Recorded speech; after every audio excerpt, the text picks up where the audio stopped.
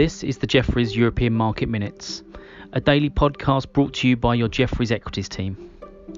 We aim to provide vital colour on European news and market movers. So whether you're waking up in the Americas or settling down for the day in Asia, you can keep up to date with the events in Europe so far.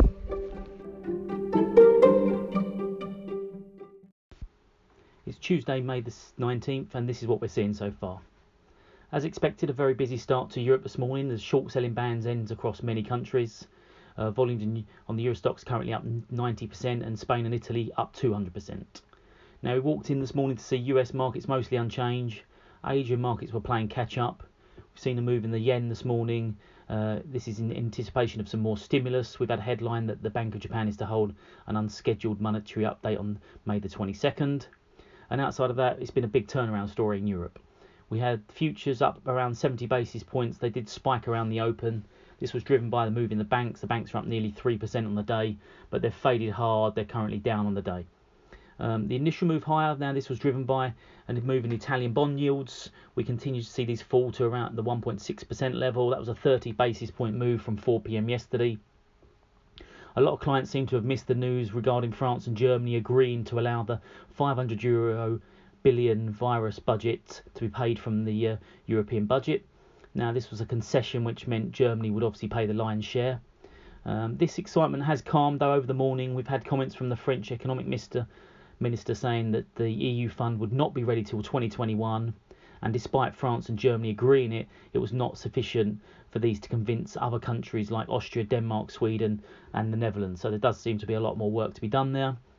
In terms of other reasons for the market sell-off, a theme we're seeing here is the hedge funds are re-shorting the European names that have been on the ban list for the last few months. Worst and best performers are very striking. You've got Spain down 1.6%, Italy's also down a similar amount, and this is versus the FTSE and DAX down, but obviously FTSE's only down 10 basis points on the day, DAX down 30, so that's a significant move.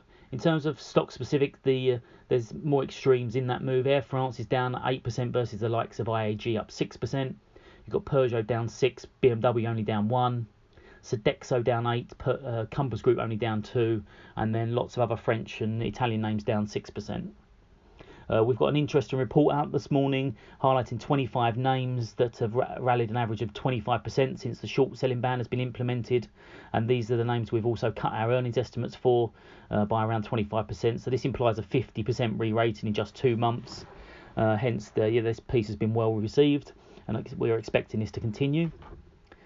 Since the European close last night, we've seen 3 decent-sized placings from corporates. These are looking to raise over $3 billion. The lion's share of that's come from Compass Group. It's only trading down 2%. It's planning to raise £2 billion sterling to strengthen its balance sheet.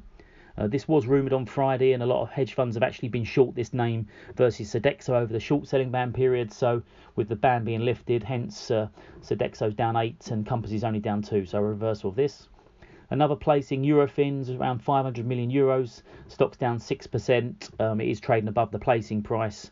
We have reiterated our buying that one. Beazley, the stock's up 9% on the day.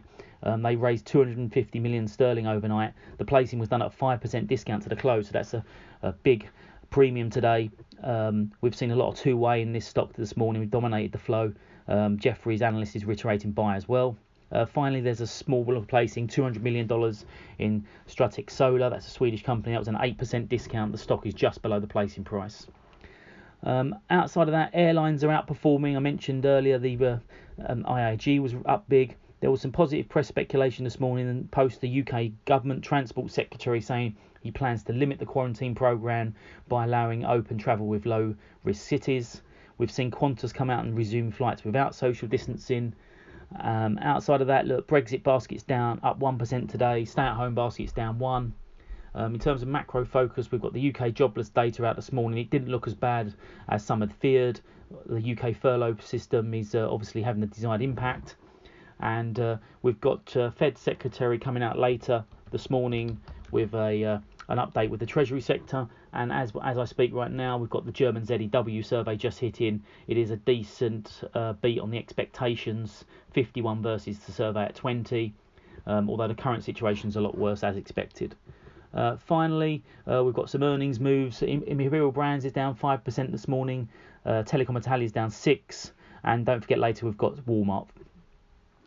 One interesting thing, clients are flagging this morning, the broker survey that is out on investor sentiment. They're flagging there's just a 10% expect a V-shaped recovery versus 68% saying this is a bear market rally. Have a good day.